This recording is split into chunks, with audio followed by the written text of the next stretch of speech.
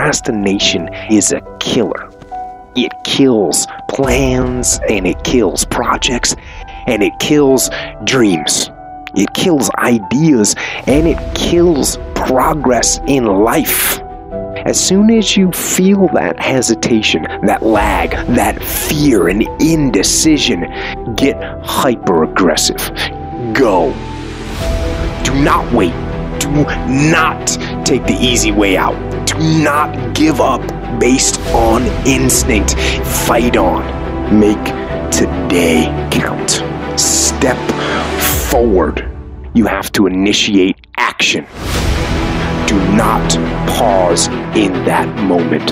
Fight the procrastination and get done the things you need to get done now. Hard work is the universe's great equalizer. Hard work is the thing that has leveled the playing field and given the average Joe, the fucking underdog, a shot at the crown. If you work hard and you never give up, you can literally achieve anything. See, the problem is most people, what they're doing is they're all at this mountain called success, and they're all strolling around the fucking bottom of this mountain, and they're looking for an elevator to carry them to the top. See, they haven't realised yet that there is no fucking elevator.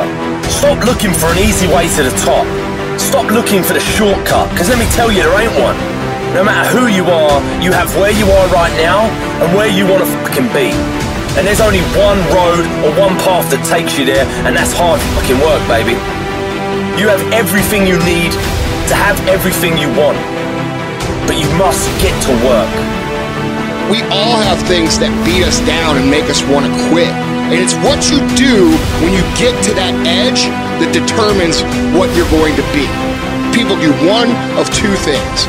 They either A, shut down completely, or B, when you get to the edge and you get to the brink and you get to the time where you've had enough, you start to take productive action in the direction that you know you need to go.